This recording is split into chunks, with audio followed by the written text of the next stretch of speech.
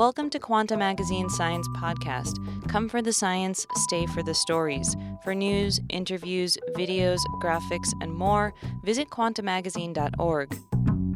This week on the podcast, new insights from neuroscience. Researchers trace the biological origins of rhythm through a small zoo's worth of dancing animals. Reporter Ferris Jaybar talked with scientists about why some animals can keep rhythm in his piece, The Beasts That Keep the Beat. There are moments when we witness an animal do something so uncannily human that we can never look at that animal or ourselves the same way again. For Irina Schultz, one of those moments happened on an otherwise ordinary day in August 2007. Schultz lived in Schererville, Indiana, where she managed a sanctuary for abandoned parrots. A man named Dane Spuddick came by with a young male Eleonora cockatoo named Snowball. Snowball was striking. He had milk-white plumage and a sweep of yellow feathers on his nape that fanned into a mohawk when he was excited. Spuddick explained that his family could no longer give the increasingly cantankerous Snowball the attention he needed. "Oh, and by the way," he added, "this bird is an incredible dancer. You should see what he can do." Spuddick left behind a burned CD of Snowball's favorite music. Schultz already appreciated the intelligence and talents of birds. She had even seen some parrots sway and bob to music, but Spuddick's claims seemed a bit hyperbolic. Later that evening, Schultz and her husband popped Spuddick's CD into the computer in their living room. Everybody, Backstreet's Back by the Backstreet Boys started playing. Immediately, Snowball, who was perched on Schultz's arm, began kicking up his feet and bouncing his head with great zeal and precision. His movements were synced with the beat. Schultz couldn't believe her eyes. The bird wasn't just picking up his leg and gingerly putting it down.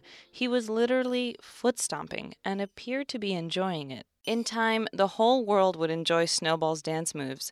Schultz posted a video of the dancing parrot on the shelter's blog, which someone else, maybe in Russia, uploaded to YouTube. It went viral, getting more than 200,000 views in 1 week. Today, the video, which is now hosted on Snowball's official YouTube channel, has more than 5 million views.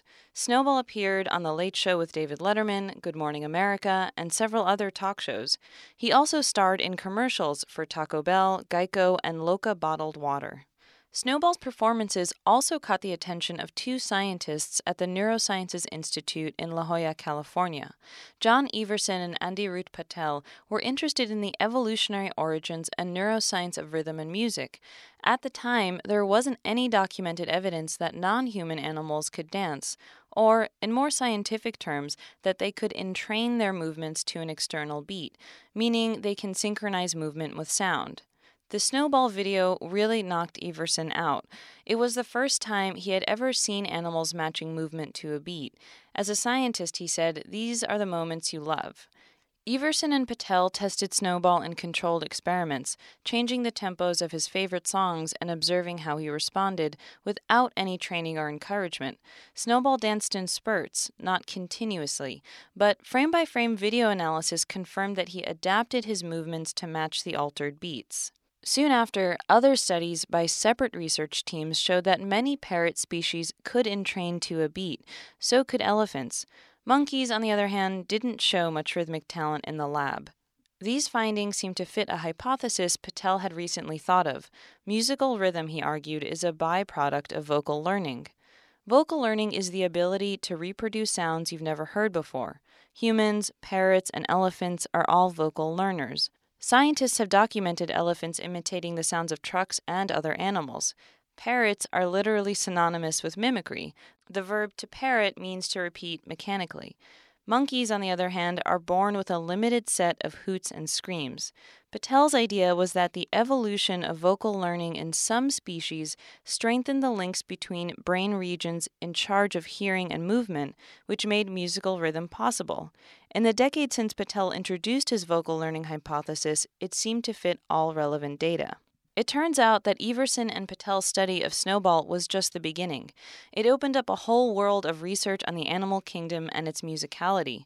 In recent years, scientists have tested various species and found evidence that non-vocal learners, like sea lions and bonobos, have rhythm too. At the same time, pioneering studies have begun to clarify how the brain tracks a beat. This research could help scientists confirm that rhythm is not just a human thing. The new findings suggest that rhythm has a more ancient and universal evolutionary origin than was originally thought. Peter Cook is a comparative psychologist at Emory University. He doesn't think that the vocal learning hypothesis has much to teach us anymore. Beat keeping might be rooted in a really old, widely conserved mechanism, he explained. It's basically how brains communicate. Cook is more interested in why some animals don't keep the rhythm. Patel and Everson published their first study on Snowball in 2008. Irina Schultz was a co-author on the paper. A year later, Adina Schachner, at the time a researcher at Harvard, searched YouTube and found an African gray parrot named Alex could also move to a beat, as could Asian elephants and 13 other parrot species. More evidence came from Columbia neuroscientist and musician David Sulzer, also known as Dave Soldier. He had been recording albums with an orchestra of Asian elephants in Thailand. He constructed supersized drums, gongs, and chimes for them.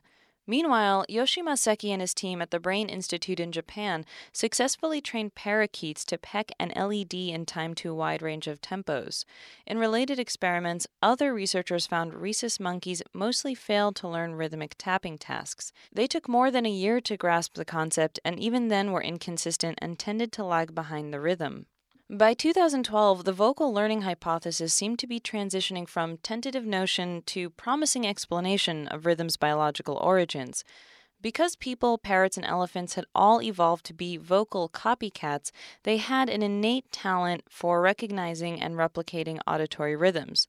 In contrast, acoustically inflexible primates did not. But then, a single maverick mammal, one not known for musical prowess, leapt from the sea to stage, stole the spotlight, and urged the scientific community to reconsider. A few years after word of Snowball got around, Cook, the comparative psychologist at Emory University, was thinking up a research project. At the time, he was a graduate student at UC Santa Cruz and working with undergrad Andrew Rouse.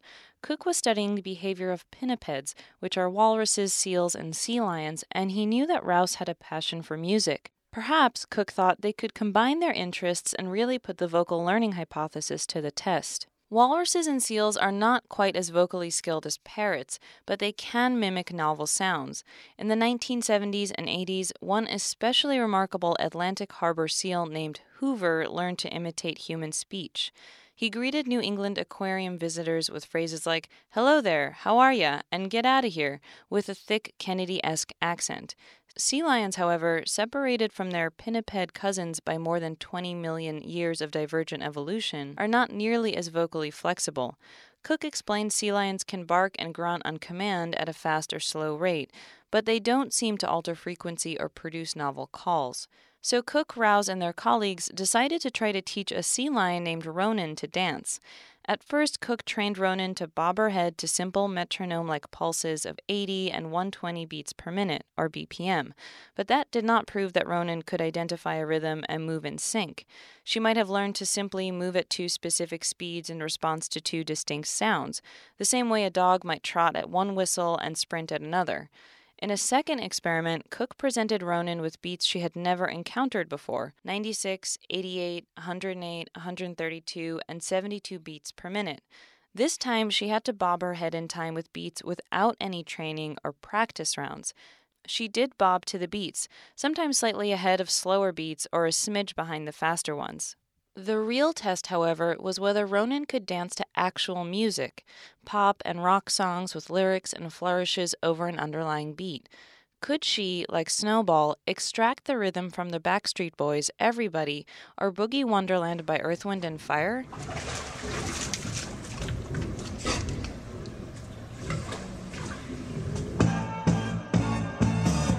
She could. Even playing Boogie Wonderland at varying tempos did not throw her off. She adjusted her bobs accordingly. She was incredibly precise, Cook said. Right out of the gate, she nailed it. They managed to show that there was no way she could have hit all those beats by chance. Cook and his colleagues published their results in the Journal of Comparative Psychology in 2013. Several more recent studies have indicated that other animals classified as non-vocal learners, in particular the great apes, also have a sense of rhythm. Unlike parrots, elephants, and Hoover the harbor seal, the great apes are not adept at mimicking sounds or even the basics of human speech. But there have been inklings for quite some time that apes might know how to follow a beat. Wild chimpanzees and bonobos drum their hands and feet on their bodies or resonant objects like logs and tree roots when playing or reinforcing their dominance.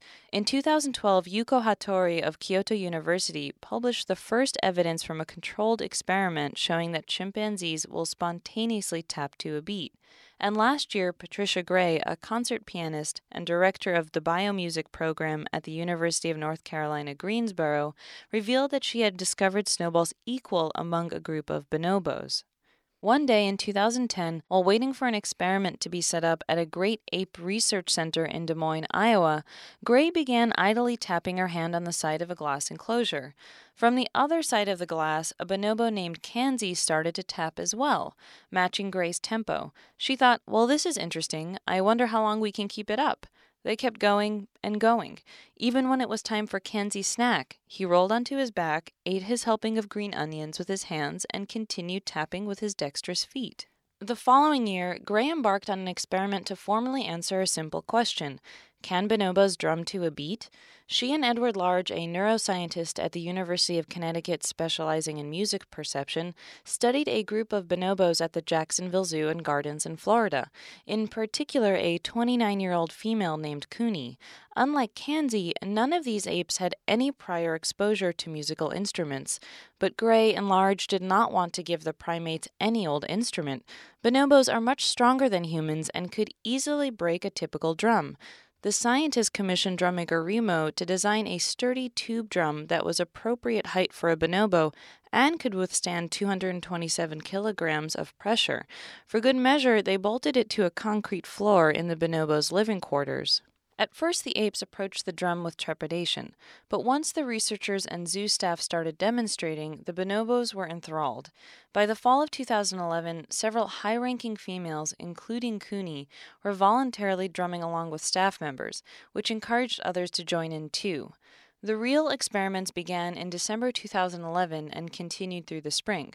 On one side of a steel mesh door, an experimenter listened to a metronome through headphones and drummed along. On the other side, Cooney, the most skilled player, could choose to beat on her drum. Cooney's performance was comparable to Snowball's. Both matched the abilities of a human child, accurately tracking a beat in spurts rather than continuously. Gray wanted the bonobos to choose to participate. They can be as moody as humans, she said. The data that she and her team collected showed that Cooney could synchronize with a beat, even if she was only interested for a short time. Gray explained that every time a new species can demonstrate timing ability, it pokes a hole in what people assume is a clear-cut delineation of who has rhythm and who does not. Despite these new findings, Patel and Everson are not quite ready to let go of the vocal learning hypothesis. Everson thinks it still explains most of the data. He's now at the Schwartz Center for Computational Neuroscience at UC San Diego. They want to see more experiments with other species, in particular dogs and horses, both of which are decidedly not vocal learners. Everson said that some researchers have raised the question, why don't dogs dance? After all, dogs have been exposed to our music and dancing for tens of thousands of years. It could be intrinsic neural limitations. Maybe you need right brain circuits, he added. But if future experiments match the latest studies and confirm that an innate sense of rhythm does not depend on neural circuits unique to vocal learners, then how does the brain follow a beat? And what explains the evolutionary origins of this ability? One alternative explanation is coming into focus. Scientists have known for decades that all brains of all creatures are highly rhythmic biological machines. Both individual neurons and groups of brain cells display repetitive fluctuations in their electrical and chemical activity. But when scientists talk about neural oscillations, they are usually referring to cyclic changes in the strength of the electric fields generated by thousands or millions of interconnected brain cells. Devices such as an EEG, a net of electrodes placed on the scalp, can detect these fluctuations and graph them as wavy lines, like those drawn by a seismograph. Although researchers know that these rhythms vary widely depending on someone's behavior and that certain rhythms correlate with specific physiological states, like wake versus sleep, their exact purpose remains unclear. Some have argued that they are inevitable and largely ineffectual byproducts of the brain's wiring. Others think that such vacillations might encode and transmit information. Since at least the 1970s, researchers have proposed that neural oscillations might be especially important for recognizing patterns and rhythms in the environment, that the brain's own rhythms might actually sync up with those in the world around us. Until recently, however, there was no experimental evidence to support that idea. In 2005, Large and Joel Snyder, now at the University of Nevada, Las Vegas, published an EEG study showing that when people listen to tones played at regular intervals, certain neural circuits begin to oscillate in time with the tones. It was the first study of its kind. Large said that, oddly enough, no one had looked before. There had been behavioral evidence accumulating for 40 years in experiments with people tapping along to beats, but they wanted to go in and see if the brain's own oscillations sync with what we hear. Since then, dozens of similar experiments demonstrated that neural oscillations in both human and other animal brains, including those of monkeys and zebrafish, consistently synchronize with auditory rhythms, including rhythms generated from a simple metronome, classical music, or human speech. At first, Large and other researchers focused such studies on oscillations in the auditory cortex, a small, centrally located brain region that organizes and interprets neural signals related to sound. But in the last 8 years, studies using MEG and fMRI, a measurement that tracks blood flow in the brain, have revealed that neural circuits specialized for movement are also used to process auditory rhythms. Large was surprised to learn that motor areas are active even when people are sitting still and just listening. The emerging picture is that the auditory and motor regions sync with each other at the same time as they synchronize to external rhythms, he explained. This might help us store and remember the patterns so we can generate them later. Patel and Everson view these findings as further support for the vocal learning hypothesis. The fact that neural oscillations match patterns in speech and music is not sufficient to explain how we or other animals track a beat, they argue. Rather, musical rhythm only emerges in species that have robust bridges between brain areas specialized for hearing and movement. This allows them to synchronize oscillations in those regions all the more precisely. According to their model, when we sit perfectly still and listen to music, brain regions responsible for planning our movements predict when the next beat will drop. It's as though these regions were anticipating an upcoming footfall while running or the subsequent swing of an arm. The brain's auditory regions then use the motor region's predictions to sync with the beat as well. In other words, the brain can only make sense of music by relating it to rhythmic bodily movements, even if we aren't moving at all. Large thinks this is a misinterpretation. He doesn't think any especially complex circuitry is needed for a sense of rhythm. If a brain has connections between the auditory and motor regions, then we should be able to see them synchronize, he explained. Cook agrees. The first thing to realize, he said, is that what we think of as musical rhythm, singing, dancing, or otherwise following an auditory beat, is just one form of rhythm among living things. Think about the synchronous flash of fireflies, or the lockstep of cheetah and gazelle, the ease with which millions of bats move together, like living smoke in the night sky, the highly coordinated hunts of wolves and orcas, and the intricate mating dances of tropical birds. Clearly, rhythm is fundamental to life, a fact reflected in the numerous links between sensory organs and muscles, as well as between sensory and motor regions in all animal brains. The fundamental purpose of neurons and brains is to form those connections, to guide behavior using information gathered from the outside world. Cook said that we can take this really far back in the evolution of brains. Brains are basically networks of circuits, and the way they work together is by synchronizing their firing patterns. Rhythm is baked in. If rhythm itself is so commonplace among living things, then why is musical rhythm so rare? Perhaps it's not. What the latest evidence suggests is that the latent ability to follow a beat is much more widespread than previously realized, but in many species it probably needs some coaxing to reveal itself. Humans, parrots, and elephants are all highly intelligent social species that depend on vocal communication to reproduce and survive. It makes sense that species like these will be especially responsive to auditory rhythms, but their precocious skills necessarily build upon far more common abilities and neural wiring found in a wide range of animals. When these less ostentatious creatures are given appropriate opportunities and encouragement, their latent musical abilities divulge themselves. Cook said that the tricky part is motivation. At first, Ronan, the sea lion, didn't give a crap about the beat, but once they gave her the right training and impetus, she was like, oh yeah, of course I can do that. Up until now, the idea has been that biological differences explain humans' unique musical gifts. Perhaps, though, that discrepancy stems more from culture than biology. Some human infants instinctively bob up and down and shake their limbs when they see people singing and dancing, which implies an innate sense of rhythm. Yet, studies show that children do not learn to synchronize their movements to a beat until preschool age at the earliest, and even then they are not very consistent. And if a child were never exposed to dancing or music, would she develop any musical rhythm at all? Maybe we're more like Snowball and Ronan than we'd like to admit. We all have an innate capacity for rhythm that requires the right environment to reveal itself. Perhaps it's not that we're biologically so different or superior, but rather that we're so much better at creating that suitable environment. Some scholars believe that our hominin ancestors were dancing and singing long before they evolved language, investing considerable resources in ritual performances and the construction of drums and flutes. Today, music continues to suffuse every phase of our lives, from lullaby to elegy. We may not be the only species with rhythm, but we are the only ones with a universal culture of music and dance. We have become the ultimate keepers of the beat.